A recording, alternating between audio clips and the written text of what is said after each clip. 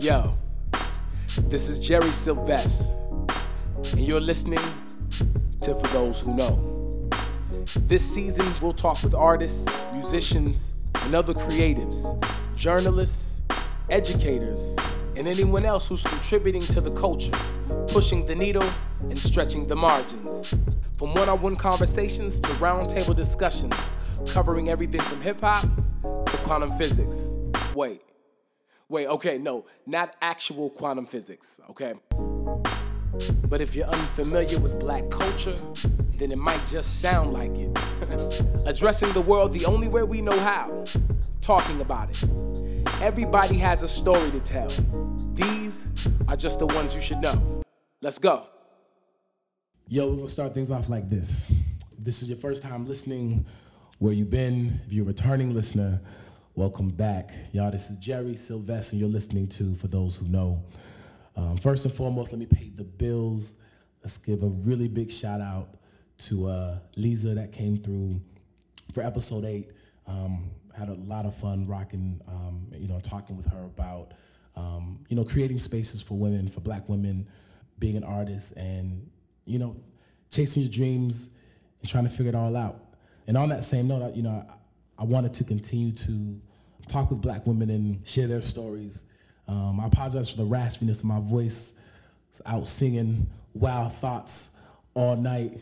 Getting over a little cold, but we're gonna rock through it. But yo, really hype for who I have in the studio with me in the Pink Room. Really good friend of mine out here from LA, the left coast. My really good friend Maya Janine. What's going on? Hey. Yo, in the city, came in. Mm-hmm. I appreciate it. I appreciate you. No problem. Of course I would support you. Yo, this is dope. Like we've been friends since MCC. Yo, since back in the day, junior college. You know what I mean? It's funny. I was thinking the other day too. I was like, yo, I remember when your car broke down. Oh my God, in the parking lot. Yes. Oh my God, Jared, that's...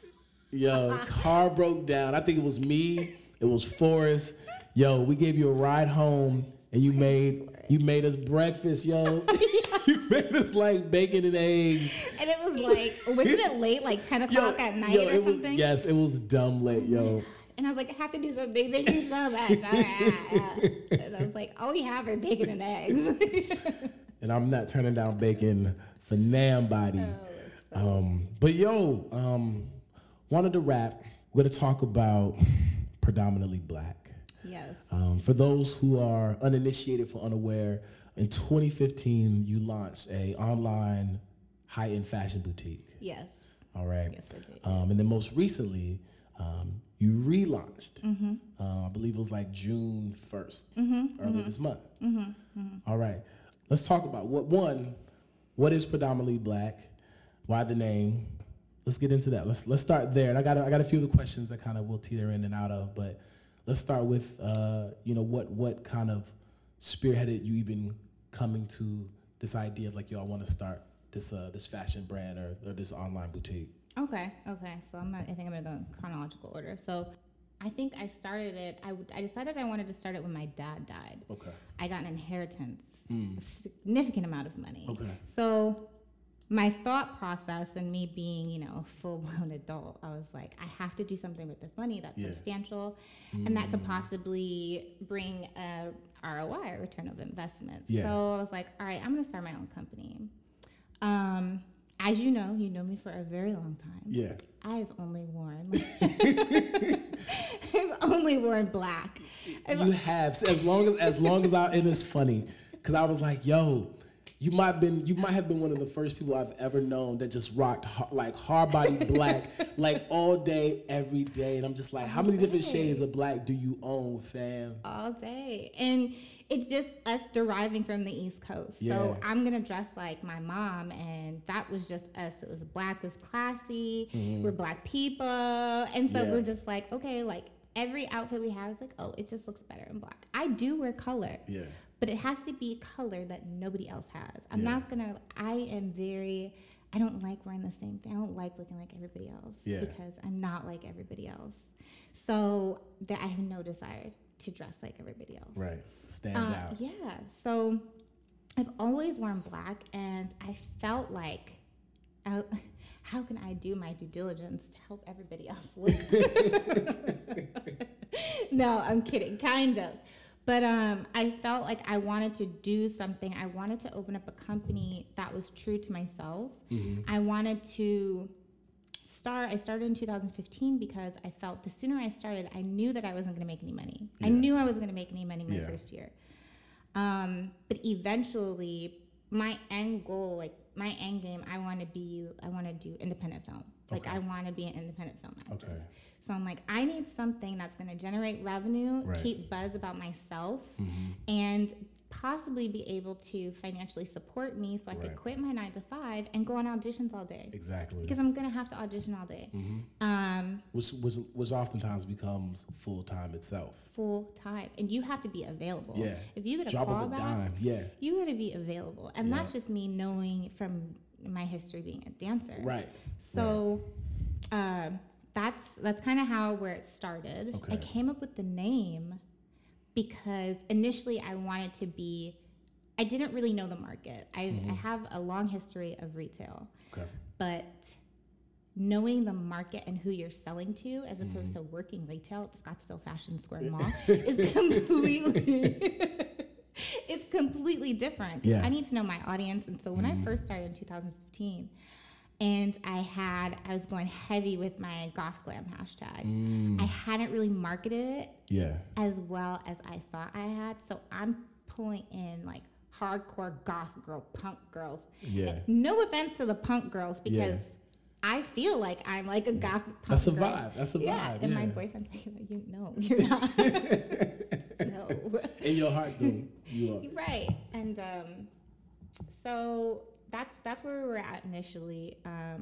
But I did predominantly black the name specifically because mostly we carry black. Yeah. So we're a monochromatic online store. We do have high-end items. I'm starting to kind of sell more towards not so high-end.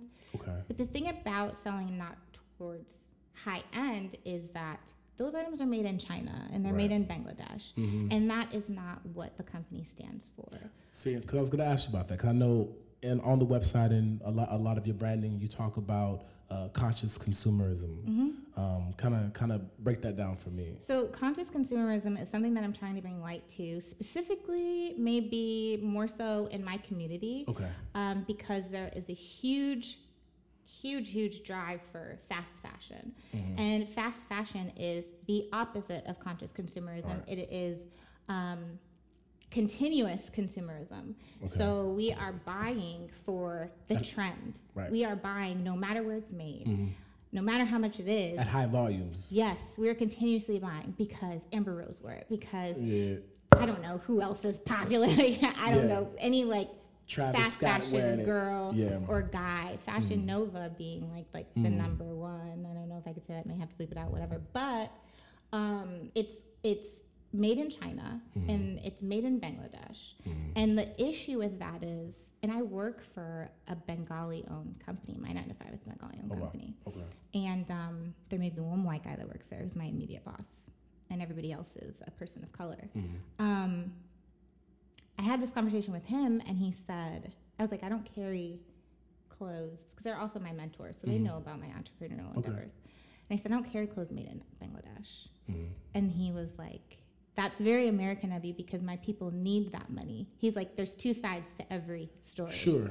He's like, my people need that money. And I was like, yes, but in 2011, a building collapsed, and 1,100 people were killed in Bangladesh due to the working conditions of sewing and the slavery and all of that. And I'm like, it's not worth it. You're shopping at these stores that are big brands, and they're getting a 300% return because you're paying $11. It took 5 cents to make the shirt. And so they're getting a majority of that money. Someone died for it. And is it worth it? Yeah. Wouldn't you rather? And so being a being a person who lives in America and you're like, oh, we need more jobs in America and I want to support Americans and I want to support immigrants, then you're going to buy something made in America because the immigrants are making our clothes in America and we're paying them minimum wage, which is $10.50, which they are living off of, as opposed to somewhere with poor working conditions where they're being treated like slaves and they can't eat, they're breathing in mercury and mold. So that was lengthy, but that no. Thank you for breaking that down. So I guess on that point, I guess is really globally being at a place where places that are creating product, whether it's shoes, whether it's clothing, it matches standards. And so being able to and I don't know how we get to that place. Right. You know what I mean? Yeah. But I dig that. Yeah. So I kind of like the larger crux of what I wanted to talk about as far as like predominantly black. So you have the brand, it's up and running. I want to talk about being a black woman in the high fashion brand industry. What have some of those barriers been like for you, access wise? It's been hard, especially when you're first starting out. At first, I didn't want my face attached to the brand at all. Coming to terms with having my face attached to the brand, and you may still go to predominantly black our Instagram and not know who owns it. Right. And it's because I am a black woman, right, where I want to be respected. I want to be respected as such. So I have always studied women that came before me and that have made a significant difference in our history. Yeah. So I studied Maya Angelou, I've studied Angela Davis, I studied Toni Morrison, and I'm definitely more of, I would say I'm more of like a radical. So I'm going to learn the game as well as I can. Right. And then I'm going to change it. If Beyonce came out in Destiny's Child, and I'm not even a huge Beyonce fan, but I'm studying her game because she is Beyonce and because she is a billionaire in her own right. Right. If she came out in Destiny's Child, they did a Super Bowl halftime show. Yeah. Wearing all black as Black Panther. Do you think their careers would have been how far it is now? At that time, no. Absolutely not. Not. Absolutely not at that time. No.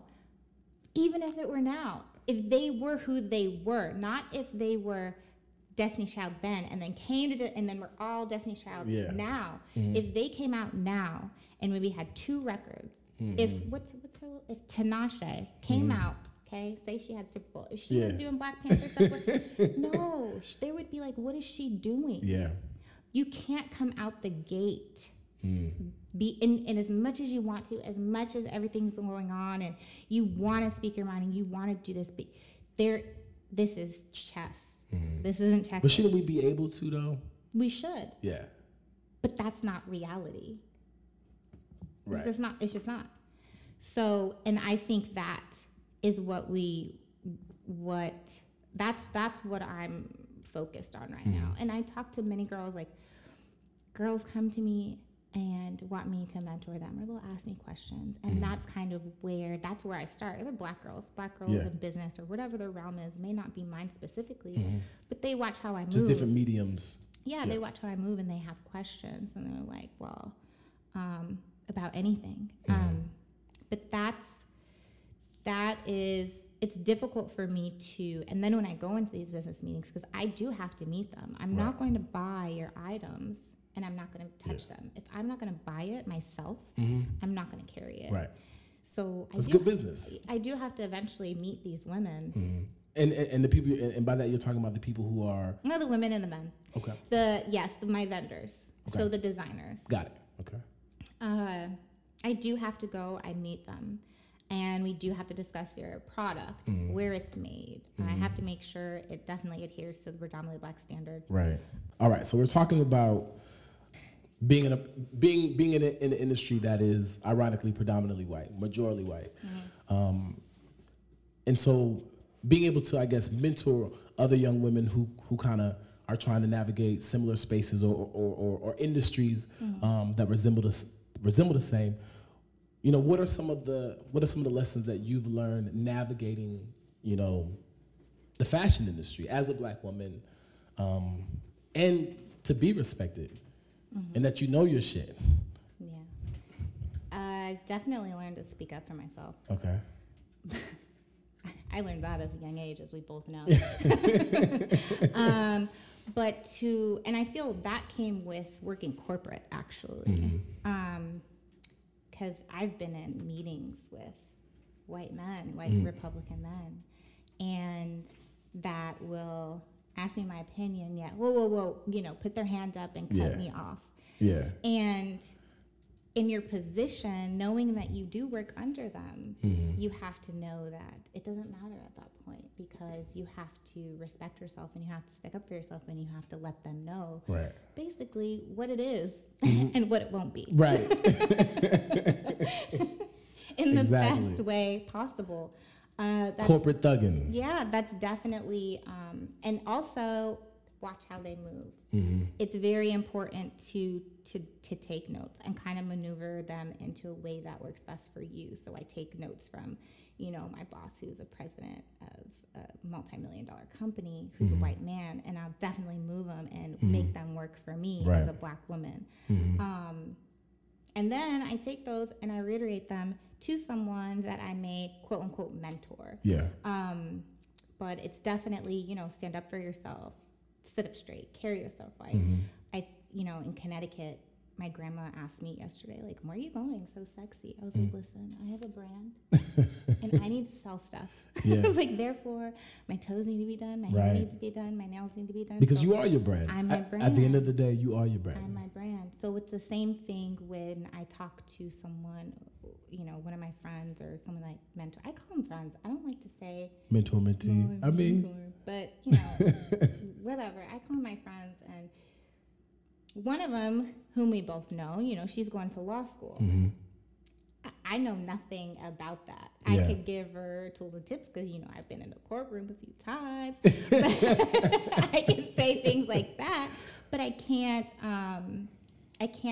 give her anything possibly to relate to other than, you know, there's someone who is going like toe to toe with her, and and she's also a Black woman. Yeah. And that I definitely have a lot of history with that, just being competitive. Yeah. And I recently had that at LA Fashion Week, and you know, this girl was like trying to pick my brain about certain things, and I'm here for it. Yeah. Because you're a Black woman and I'm a Black woman, and you have a fashion label and I have a store. Right. So I'm gonna support you, whether you like it or not. Yeah. So you can maybe shun me and I may not be your type of girl, because at the end of the day, I wasn't her type of girl. Okay. And her type of girl is, you know, like the Instagram girl. So I wasn't her type of girl, and I'm fine with that. Okay. But I'm not going to talk bad about you. I'm still going to like... I want to see you win. Yeah, I want to see you win, because I know how it is. And she's a baby. She's like 25 and she's a baby. So I reiterate those types of things, and, you know, it's the competitiveness between Black women is like crazy. You don't want to help them. They don't want to help each other. Right. It's sad. It's like, and I've had someone try to set up meetings with me and like another Black woman, like, hey, you guys could help each other out. You know, I'll be like, all right, knowing how it's gonna go, I'll be like, all right, I'll hit her up and see if she wants to meet up. She doesn't want to meet up. Why do you think that is, or feel as though why that is? I've been there. I've been the Black girl that didn't want to meet up with another Black girl because I felt that it was gonna be competitive, and I felt that she was gonna try to take my spot in something. Like, see, and I feel like that's something that happens a great deal often, right? Because we feel like, one, because there aren't a whole lot of positions available, right? The access, or like the skew to access, is very small. So we feel as though on some Highlander shit, like there can only be one. You know what I mean? Like it can't be you if it's going to be me. Like I can't mentor somebody else because in the back of my mind, maybe there's this fear that maybe they'll come up and they'll surpass me. You know, And so I feel like a lot of times that's kind of where like that disconnect is, or that competitiveness is, where it's like, yo, we can all eat. And we can. Everybody can all eat. And we can. But that comes with Experience. Comes with experience. It comes with, I think, talking to other women, talking to women that are older than you, reading books. Okay.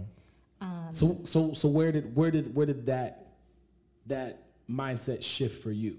Where you came to that place where you're like, you know what? I want to help you. You look like me. I know your struggle. I know your experience. I want to help you. I think it came from me when I moved to, I think it came to me for me when I don't want to say when I moved to LA. When I realized I had friends that were looking up to me and I didn't want to let them down. Okay.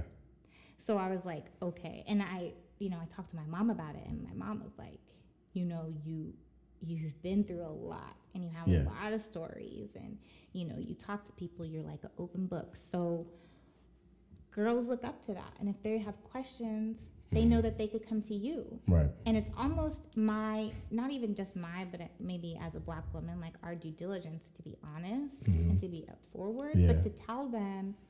So, for example, the law student who came to me and was like, yeah, this Black girl, she's snooty with me, and she's always trying to one-up me and say, oh, I make more than you, and I this and I that. And I'm like, well, don't feed into that. And I was like, but the Black girl that comes into that office, you help her and you mentor her and you be what you wanted from the other Black girl. And that's kind of what my mom told me to do. And I feel like that works. And I feel like that brings almost women in my life who do the same for me. Yeah. So is that what you're trying to do ultimately with predominantly Black? Ultimately, yes. Ultimately, I want predominantly Black to have a similar, and I say this often, and a lot of people aren't familiar with how it works, but very similar to Rachel Zoe's brand. Okay. So it's a very close-knit brand. They bought a house and they work out of the house. Oh, so, and Rachel Zoe she's a stylist, but she also is a fashion designer. So I definitely want to also have our own brand soon. And I want to have a very close-knit team. Right now I have 2 girls, 2 interns that work with me, and they're Black. Right. So my company, if most would see it as a double entendre, and it just might be. And I'm fine with that. Yeah. I'm fine with it. So, but I want to see, when I go to New York Fashion Week, when I go to LA Fashion Week, do I see influencers that are Black? Yeah, because we're influencers. Like, you look at these fashion editorials and all that, clearly we are pop culture, and we know that. But am I seeing them as the business owners? No. Am I seeing them because when they walk on that runway, you're trying to sell to me, and not everybody likes that. So how was that experience, like being? Because I know recently you were at LA Fashion Week, and I believe one of the brands featured was a vendor that you are going to be carrying online in your boutique. Yeah. Well, I was, and she turned. I'm not her audience. So she was the young woman I was talking about, but I'm not her audience. But she's booming, and I respect it, and I love it, and I still support her. Yeah. Like, I'm here for you. But it was. Everyone they know about my store. Okay. And when I introduce myself, do they know that I'm the owner? No. But when I tell them about my store, have they heard of my store? Yes. And then they're like, oh my gosh, I'll give you my line sheets, and that way you can look at my. And I'm like, okay, yeah, give me your line sheets, just email them to me. Or I'll be like, here, talk to my intern, and I'm like, okay, yeah, no, it's so nice dating you. And it's almost like it's real cool because you get that kind of like inside of you. But and that's what I work for. Yeah. That's what I work for. And when I came out here last February in New York Fashion Week, I was such a small fish in a big pond. But it was cool because the response. What did you learn from that experience? I learned there's this amazing plus size brand called Ply that's Black owned by a husband and wife. Oh wow. That's based out of Brooklyn. But anyway, I learned that I didn't really experience any racial tension or anything like that. They loved it. I got offered to do a pop-up at New York Fashion Week in February 2018. So, word. Yeah, I'm just trying to save money. So the response is amazing because, I mean, this is the East Coast, so everybody's wearing monochromatic clothes. Yeah, and all the time. And of course, you want them to look different. You don't want to wear the same black T-shirt as somebody else, or you don't want to. And that was the basis of why I opened the store. I wanted to find a black dress, but I wanted to find different styles and different silhouettes. And I wanted organic cotton, or I wanted silk, and that's why I opened the store. But the response here is great. Yeah. There's definitely an audience for me in LA. It's just gonna work. It's gonna take a little more time. So you find that you have more of a clientele on the East Coast. Yeah, I do. Okay. Yeah, I do. All right. So with that said, so being out in LA, like how was, I mean, for you, I mean, you are from the East Coast, and we talked a little bit about this offline, but how is the culture, the West Coast culture, for you, like your temperament? In other words, I kind of want you to get into how you feel about if you were here in New York or if you were in the East Coast, you wouldn't be as determined, as focused. Yeah. No, not at all. I have so many friends, and I would always be out probably. Yeah. And I'm never out. I am never anywhere in LA. You're low. I'm so low. Like, I'm invisible. But I do feel that that's where I feel that right now, that's where I'm supposed to be. Yeah. I feel that, when I do come to New York, because I will, I'll have the money and I'll have specifically the money to like do the pop-ups and kind of do the collabs that I want to do and do the brand management and do like the push that I want to do out here, and also have like an office here. But the culture in LA, it's definitely different than I thought it was going to be initially. How so? Coming from the East Coast, you didn't even learn about the West Coast. We didn't even talk about California. Really? As growing up. My mom had zero desire. My aunt came to come visit me from Baltimore. First thing she said when she got in the car was, "How long are you planning on staying in LA?" I was like, "Aunt Janine, shut up." But it's there. It's there. It's trying to grow, but you definitely need to find it, and you have to make sure it's authentic. Yeah. And not forced. There's a lot of forced stuff there. There's a lot of people who want you to know who they know and what they know, without it being like a genuine conversation, like a bounce back conversation. Right. Because I hear that a lot about people out in LA, and I know friends and mutual friends out there in LA. And I was just hear about how different it is, just in terms of the scenes and the culture and atmosphere there. Feels much more inauthentic and plastic than a place like New York. And I think and you live where? You like Hollywood? I live in North Hollywood. North Hollywood. So I live in the arts district, so I almost tried to like plant myself somewhere where I feel like it's more grounded. Yeah, and I would like it, and I'm around the dance studios and the dancers, and that's where I feel good. So I feel good around the dancers and the musicians and people trying to do something better with their lives through their artistry. Yeah. Very recently, I took a class. I took a class from well-renowned Galen Hooks, a weekend intensive, and I hadn't met women that I liked until I took that class. And of course, the one woman that I like attached to and we're now great friends, Alexandra, is from here.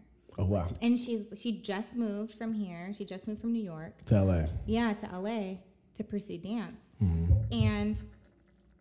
But the opportunity, especially the opportunity for me in LA, is good. The opportunity for dancers is good. The opportunity for musicians, and because they're just take all this. You want to be on this label here? You want to be on this label here? They're like giving out money.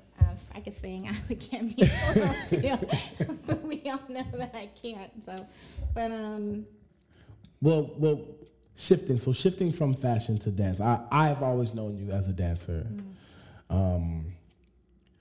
What, if any, are some overlaps between dance, the art of dance, and maybe fashion? There's so many. You know, the silhouettes, the lines, the whole artistry and the whole art form. If you look at almost any fashion label, they've done a ballet. Nike. Yeah. Nike's incorporated ballet with FKA Twigs, with music. But she had choreography. She did the voguing. Right. It's all synonymous. It's all art. And the fact that we're just realizing that, to me, is so beautiful. Even though it's late, a little late in the game, but it's okay. I think it's awesome. But those are definitely some of the overlaps, and you'll find a lot of dancers who went to like FITM. Really? Alexandra is one of them. She didn't go to FITM, but she is a dancer who went to a fashion school. And it's all about creating something with your body, creating something with your hands, like being the triple threat, or in my case, the double threat. But so that's kind of, it's just all synonymous, almost everything. So what is this balance like between all these different hats that you're wearing, creatively, professionally? So you're working corporate America, you're running an online fashion brand, auditioning for dancing, I presume, as well. Where does that leave you time for like yourself? I don't have time for myself. My time for myself is the shower. the 15, 20 minutes in between. Really, my time for myself are the things I love. And I love to dance. And I love to work in my store. And everything you see with my store, down to like the marketing, these flyers, I designed them. I did my website. I creative directed the photo shoot because I was also in the photo shoot. So it was really hard for me to try to take photos and be in it. And I was like sweating because the windows were floor to ceiling and I was sweating. But the balance for me, which I learned the hard way. Okay. Because I did take a year off of Predominantly Black, and that's when I learned it, was transparency and honesty with myself. Okay. I had to... About what you're capable of doing? All of it. Okay. I had to get over myself. I had to celebrate myself and allow myself to do these things and succeed and like talk about it. Yeah. If I weren't doing this podcast, I wouldn't want to talk to you about like what I'm doing and about myself. Yeah. And in a way that's kind of sad. Like that's like, girl, you work really hard at this stuff, you know? Like you should be proud of it. But even when I go to my 9 to 5, the owner of my company knows what I do.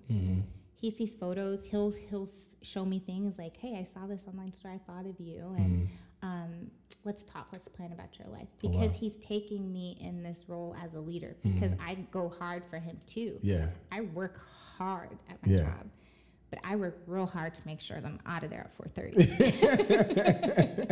I work twice as hard to make sure I'm out of there at 4:30. But no, like, and I have to take those opportunities. I have to, anytime he wants to talk to me and tell me a story about how, he told me the story about how he asked the owner of a house that he lived in, paid $5 million for the house that he lives in right now. Jesus. He didn't have the money because he was an immigrant from, he worked valet. And he just decided to open up his own company. He didn't have the money. So he knocked on the door, asked the person who was selling the house for a loan. And they gave him the money. Wow. Now. Yo, that's crazy. Isn't that crazy? That's crazy, That's kind of bold. It's bold, but they gave him the money. He said, I need, I don't know what it was. I think it was like a $500,000, like it was a down payment or whatever. He's like, I just asked him. And he like, what's the worst that happened? He could say no.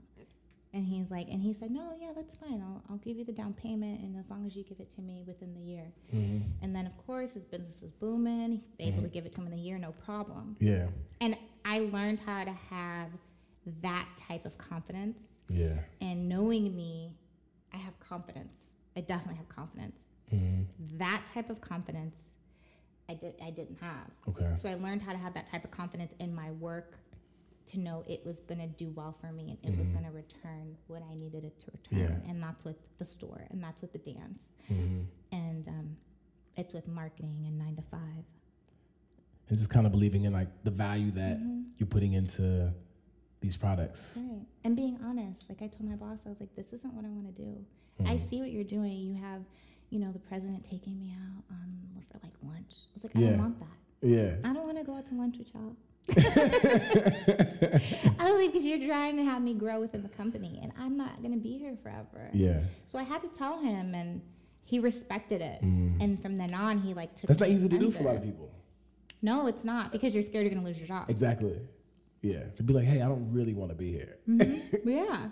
I'm not going to be here forever. No, you know, no disrespect. Yeah. But I don't really want to be here. Right. But you can't, how I felt and how I approached the situation was, you can't tell me stories about how you went to your boss and asked for $1 million and he laughed in your face and you started your own company anyway and expect me not to do the same. I'm not going to ask you for money, but I want to start my own company. Right. You can't expect that.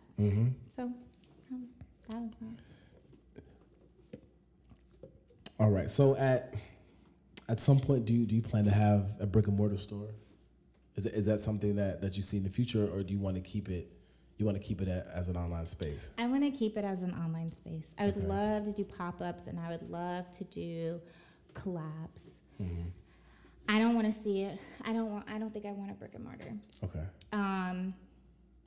It's not really the move. Like who's going to stores and buying clothes? Unless it's fast fashion. Yeah. Right. Unless you're like, let me run and grab a t-shirt real quick. Like a white tee. Yeah, okay. But if it's something that you're going to spend money on, you're like, let me go to here real quick and see what it is. And I want this. And oh, that's nice. You're going to go online. So I'm sure you're familiar with an online store called ASOS. So a store like ASOS, a store like Predominantly Black, how do you differentiate yourself between other online boutiques like that? I think I differentiate myself from how it's a boutique. Yeah. ASOS is not a boutique. That is a mega menu. Right. When you open it up there, and it kind of reminds me a lot of like Karmaloop back in the day, but for more like brands that kind of resemble H&M and Zara. And they come from all over the world. Those brands, and you don't know where they're made, which most likely they're made in China or Bangladesh or somewhere, and they cost like 5 cents, 10 cents. They could even be shipping from there. Probably not being shipped from ASOS corporate, which is another cost cut. So they're seeing a bigger percentage of that money. But we're a boutique, so we have minimums. We it's not, which I will be launching men's soon. I think I'll be launching men's like next month, by the way. But we need that. Yeah. I'm working with a few vendors right now. They just wanted to see, the store up and see the layout and everything like that. So, which I don't have a problem with. But anyway, that's how I differentiate myself. Definitely sticking to conscious consumerism and sticking to the activism. Yeah. Also having low minimums, select styles, not being overbearing. Because when I go to ASOS or when I go to another website, with even Zara, I can't stand Zara's layout because you have to scroll to see like the whole body. There's so much going on. I just want to see her right here, like little, so I can see what the whole look is. You know, I try to do it, and maybe that might kind of narrow down my audience, but I don't care. I'm not going to make something that I'm not going to shop at. So I make the website easy to navigate. Long photos where it's like one screen, you don't have to keep scrolling to see the whole photo. And really easy, to see and just like click checkout, add start. Very simple. All right, so talking about this brand, moving forward, what else do you want to see yourself kind of work towards? And not necessarily with the brand, because I feel like the brand is only like one aspect of ultimately what you want to accomplish or what you want to do. Yeah. I mean, who doesn't want to accomplish a lot. If you're keeping friends that don't want to accomplish a lot, yeah, you need new friends, right? Like if you're just like, oh girl, I just want to get this office and just stay posted up in my office, like, okay, like, no. But I definitely want to get some space. I want to get some space from the store. I do a lot of pulls. I get a lot of stylists come in and need stuff for the girls, like Keke Palmer, the singer that I don't know her name, but she's a singer. So I need to get a space for predominantly Black, where people could come in and they could bring whoever they need to style, or the stylist could come in and just like pull the stuff real quick, pull the items. Looking at space now, actually downtown LA. I saw space in Connecticut for $350 a month. Yeah, that's cheap. I was on the train. I was like, $350 a month for space. We might relocate. But I definitely want space. I see PB doing really well. Yeah. I see, people going there if there's like an all Black party and they need a Black dress. Yeah. You need a Black shirt, but you don't want it to look like everybody else's, right? Because it's such a common color. You want a different cut. You want a different trim. You want a different cut. You want a different style. You want it like made in Italy, or you want it, made in LA or whatever. I see PB doing well. Me with dance, I get a lot of requests to teach, but I'm just not a dance teacher, so I won't be doing that. Okay. But I'll be dancing probably till the day I die. I'm gonna be like Debbie Allen outside. Dancing, just getting it. Yeah. So on that, I read that you decided that you're done doing music videos. Yeah. Why? I've always been really quiet about anything that I did. Like I did that movie, Terrell's movie on Netflix. Yeah. And I would have people call me like, did you do a movie on Netflix and not tell nobody? And I was like, yeah, girl. It's nothing.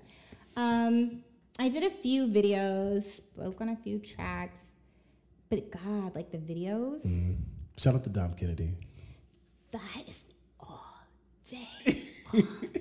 I'm not trying to be in nobody's video for $200, like all day. No, and then no craft services. Then they have the audacity to ask me to like do like some yoga, like flexibility stuff, and I was like, no. And then they want you all day. I think that was like a 16, 17-hour shoot. The Dom. Yes. Wow. For a music video. I think it was like 2 minutes long. But you want to keep me here just in case you may need me for like a quick frame. Yeah. No, I'm not. No, I don't want to do that. I'll do specialty things. So if I'm going to be dancing for like a majority of the video, we could talk about it. Yeah. But the face thing, the body thing, that's not going to happen. Yeah. That's not me. I'm not doing that. I will do I'll do like contemporary dancing, which I need to get back into. I feel like I came to LA and I was like, ooh, heels is fun. Let's dance with some heels. Like, yeah. Cause dance style traditionally you're ballet. I'm a trained ballerina. Yeah. And then that went into contemporary because I hate ballet. You hate it, really? I do. I like to look at it and I like to watch it, but I don't enjoy doing it. Not anymore?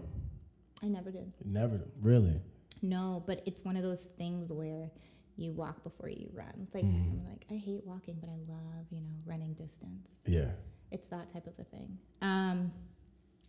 So I do need to get back to my roots, get back to contemporary. I was just talking about that actually. But yeah, I see myself doing independent films. So I have been surrounding myself, which, if you follow me on social media, in the independent film documentary, I've been hanging around those types of people because I need to be around what I want to be. Definitely. So I go to the talks, I go to the screenings. I'm a part of, I think, like the IDA, the Independent Film Academy, like club, I think. I don't know what it is. But I'm a part of it just to kind of be seen, be around, let them know I'm here. I would build that network. Build a network. I would love to see more Black women in independent films. Yeah, definitely. I love independent films. And, even like, my favorite authors. But anyway, let's get back on film. when you think of Black actors and Black actresses, it's all artistry. I don't want to speak down on anybody's art. Yeah. It's all surface. It's all movies, and it's all almost seems like just like surface. There's no depth. You're not really like saying, except for Rosario Dawson, one of my favorites. And that's She got some good indie flicks. She has some great independent. She has some really good. Though I will say she has one that was like wild OD. It was heavy. Descent. Yeah, I won't say too much else about it. Is it like I have to watch it? I mean, or is it like stay away from it? No, I mean it was good, but like it was. I mean, one, I went into it not knowing what any of it was about, but like it was a really heavy film. Like it was, Google that shit. It sounds good. Yo, Descent. But why would you not want to be in a movie that's not heavy? That's a language. Yeah, no, definitely. A film is just another language to talk to somebody else to get them to see from a different point of view. So you're bringing these point of views to people who are less traveled. So when I go to Connecticut and I see my best friend from when I was like 7 years old, and the first thing out of her mouth is like, I'm here, still in the Valley, still in Seymour. But the language she can see is independent films because she's seeing from a different point of view. Yeah. It's being spoke to her in a different type of way. So I feel like that depth and that conversation, I guess you could say, is needed to speak to people who don't get out of their city or don't get out of their state. Right. Because I don't know, but that's how I feel about it. But I definitely want to do independent films, and I want to be like the dark-skinned girl that's like weird and quirky and like gothy and creepy, because that doesn't exist. We need more dark-skinned girls like that. Yeah, just we need them. Creepy and like rockish. And where's black lipstick? And are there any? Are there any in Hollywood that are? No, I doubt. I mean, not any that I can name off the top of my head. No. Yeah. So that's what I want. That's what I want to do. But I mean, I also want to write. I love writing. Yeah. I want to write a book. I actually, when I had my blog, I used to have a blog, Womanifestos, which is after my favorite Jill Scott song, spoken word poem. So my boyfriend, right, he was at Hit Boys, and Jill Scott was there. Oh, wow. And he's like, I'm sleeping. And he's like, Maya, Jill Scott's here. I was like, I'm up. Okay, I'm on my way. And I go there, and she's smoking, and I was like, oh, yeah, I'll smoke with Jill Scott.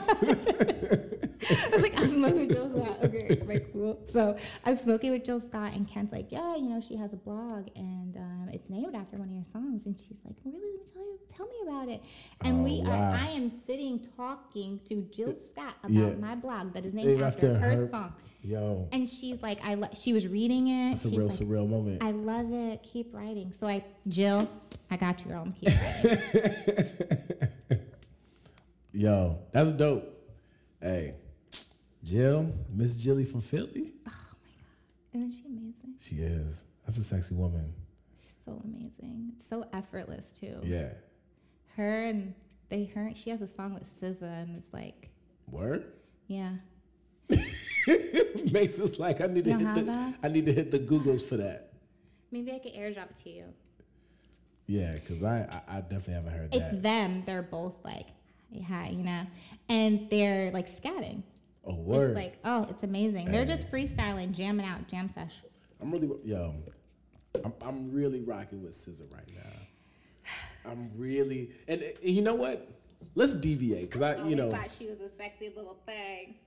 Hey, I'm really, really rocking with SZA right now. Yo, that album is phenomenal, man. Control is dope. It is. It's really amazing. She's amazing. She is. It's a very sexy album. You watch her interview on what is that with Joe Budden and that one annoying guy. I know he's like around the block, and I'm like, that's his name. Like, you know what that is? It's what? No, you can talk. Everyday struggle. Yeah, that interview. Okay. Oh, you talking about academics? Oh my God. Okay. Isn't he something? She was on Everyday Struggle? Yeah. Oh, word. Yo, shout out to Nadeska. Yo, the homie works at Complex. I was like, yo, to the desk I said, what up though? Y'all need to be letting the Deska speak. That's all I'm gonna say. Because I'm gonna come through the screen if y'all don't let that little girl speak. Respect her. They do be talking bad over in the Deska though. They be like, I hate when Joe would. I'd be like, Joe, just cut that shit out. But isn't she a moderator? She needs to. And that's unfortunate, right? Like, what's your position? You know. I mean, I definitely think she's the moderator, but she's also she plays like the middle bar, like to kind of like. She needs some, like, stick it out, like puff your chest out, girl, like some gusto. Stand up for like let them know. Anyway, yes, her lips are so nice.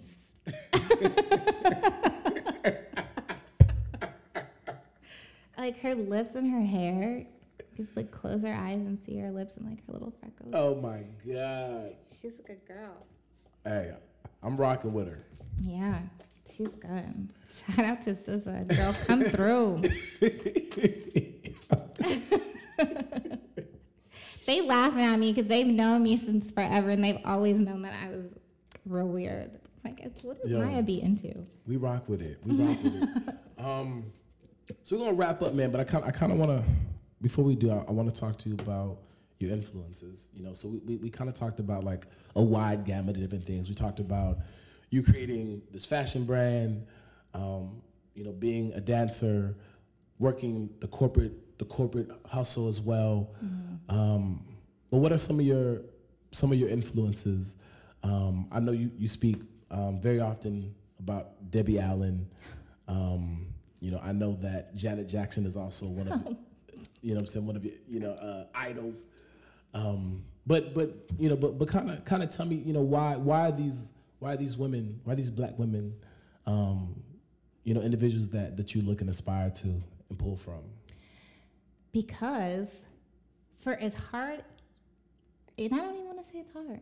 It's not even hard for me.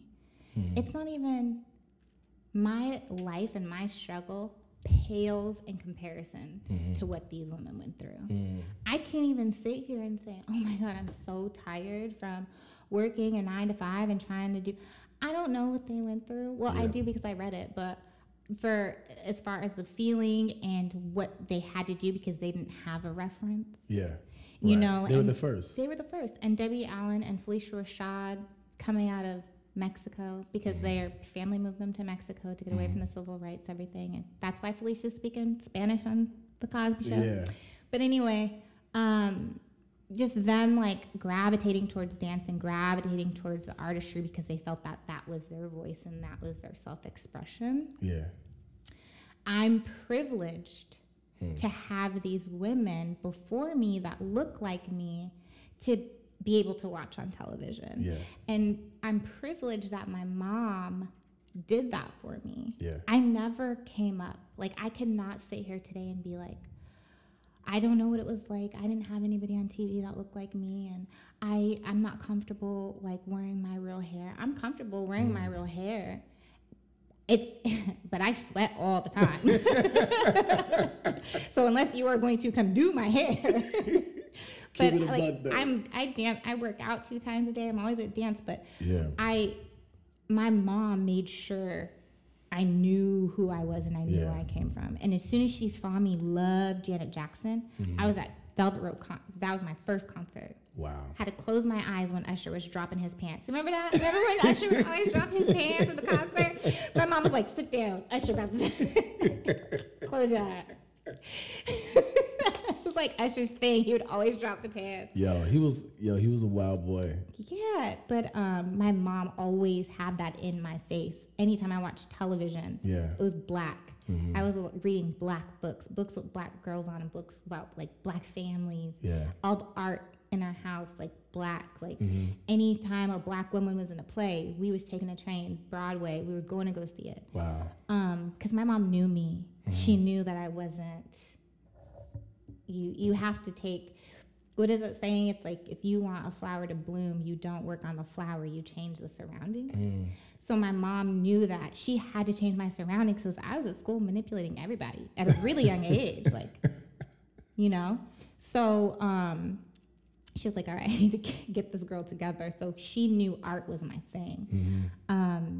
But Janet Jackson, Debbie Allen, Maya Angelou, who I'm named after, and I feel like I gotta own that. Yeah. I feel like I can't be out here looking crazy. Yeah, just any way. And I also can't feel, if you read Maya Angelou Letter to My Daughters, the foreword in that book, which I've said before, is to my black daughters, my white daughters, my Asian daughters, my Mexican daughters. Yeah. So I feel like today, Maya Angelou may have like a huge issue with everything going on and how we feel about just other women and other cultures. Yeah. And you have to look at the Toni Morrisons and all of that. It's almost, because if you did read books, if we did read books and we did do our history, you got to think, are we doing our due diligence to working on making this a better place, or are we making it worse? Yeah. Because they worked so hard for us to get here and have be all here, this right. opportunity. Jerry, look where Oh, shit. Calling out goddamn bad. government names on this piece. My bad. Bleep that out. We gonna let that ride. That's so. But I'm saying, like, look at where you're at. Yeah, Back exactly. then, you think they would have gave a black boy with dreads? Yeah. You know what I'm saying? Yeah. Like, we just have to kind of just, like I said, learn the game before we could change it. Yeah. Gotta learn the game. Learn it. That's all. But yeah, so the Angela Davises, the Debbie Allens, the Felicia Rashad, Janet Jackson. God, who else? I mean, I love Jill Scott. I hate being like put on the spot like this and being asked all these questions. I mean, even Mariah Carey, because when Mariah Carey came out, she had to choose a side. Mariah, are you black or are you white? Yeah. You really want Bone Thugs on this track? You right. And she was like, yeah, I do. And so There's a lot of deeper layers to it, but for sure. Yeah. So those are the types of things that I look at and I admire and I compare my trials and tribulations to, and I realize, like, man, this is nothing. I could get through this. Yeah. It's like nothing but a stepping stone. So What advice do you have for young women coming up in any medium? in any medium, read books. Take a lot of time Snap to on that. yourself. Read. And I don't want to say get off social media, because social media is a great outlet, and if you're not It using can be, it, yeah. it can be. Yeah. And Missy Elliott was like, if you're not on there, if you're not using social media to promote yourself, then you're doing something, you're not using it right. Yeah. But Facts. stop scrolling. All of this information, you lose yourself in. You don't even know what you like anymore. Right. You don't know what you think. You don't know what is Because all that pretty. shit just blends together at some point. Yeah, like, you don't know what is what. Like, wait, do I like that? Like, do I like, well, she said this, and it's like, that's a waste of time. Find your own independent voice. Find yourself. Yeah. Mentor. Talk about your trials and tribulations. Talk to your family. Work on your relationships. Relationships are important. Your friendships. Nurture them. And promote yourself. Yeah. Okay. So to kind of bring it all back full circle. In the beginning of our conversation, we sat down. You talked about how predominantly black, or even before you even had the name of your company, you knew that you wanted to do something after your father passed away. Mm-hmm. How does your dad show up in your work? Well, the line that we're working on is going to be called a combination of my mom and dad's name, That's which dope. I can't give out now. Okay. But God, my dad shows up everywhere. He didn't necessarily always wear black. I mean, my dad was like a hood nigga, so he wore like Air Forces, like Levi's and tees and stuff. But he was also really simple. Like, we were a monochromatic family. We were real simple, but we were real clean. Yeah. Like, everything was clean. And I feel like that is also a huge representation in African American culture, like Stevie Wonder lyric, Yeah. you know, but it never had holes in it. You know what I'm saying? So like, our clothes never had holes in it. Maybe wear it once or twice. Always clean, never had holes in it. But I mean, my parents show up in everything I do. When people ask me about myself, or like they ask me a bio, or the magazine interview I did, I should have said, I didn't say it, but You can say it now. yeah, I usually say, I'm the daughter of Nathaniel Sinkfield and Jocelyn Irvin. Everything else is interchangeable. Like, everything else is up for discussion. That's dope. That's what defines me. That's who I am. So, yeah, that's that. Maya, where can people find you? Where can they find your work? Okay, so my personal website is coming soon, because apparently that is what I need to have an agent. So I'm working on that with this amazing videographer and photographer named Baz, but as Siggy. He's amazing. But so you can find me on Instagram, Maya Janine, or Maya.Janine, NYA.JEANNINE. And you can see my store at Predominantly Black, and then we're at www.predominantlyblack.com. You will not find any personal information of me on there, but you will see my face. And there's also the Instagram. Yeah, my Instagram. Yeah, Okay. Oh yeah, at Predominantly Black. Mm-hmm. Okay. Yeah, and we're on Twitter, the same names for each one. At Maya Janine _ for Twitter, and then at Predominantly Black. I'm not vocal on Twitter though. Twitter. You gotta get your tweets up, girl. Twitter gives me a headache. Y'all be tripping all day. Like, what do you like, Twitter? I know what you don't like. Yeah. That's funny.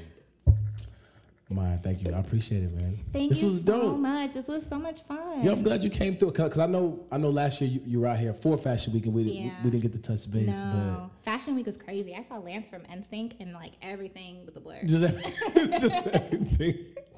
That's funny. But thanks, man. I appreciate it. Oh, thank you. Y'all, as always, rate, review, share the show. Hit us up on our Twitter. Hit us up on our email if you have questions, concerns, thoughts, considerations. I want to know how you feel. I want to know what you think. Yo, man, I just want to tell dope stories. And right now, I've been fortunate to, past few episodes, sit down with, some really dope women, and share a little bit about their story. So, as always, continue to push the needle, stretch the margins, shift the culture. Everybody has a story to tell. These are just the ones you should know. Shout out to Sway's Jury as the music rides out. Y'all, this is for those who know. Peace.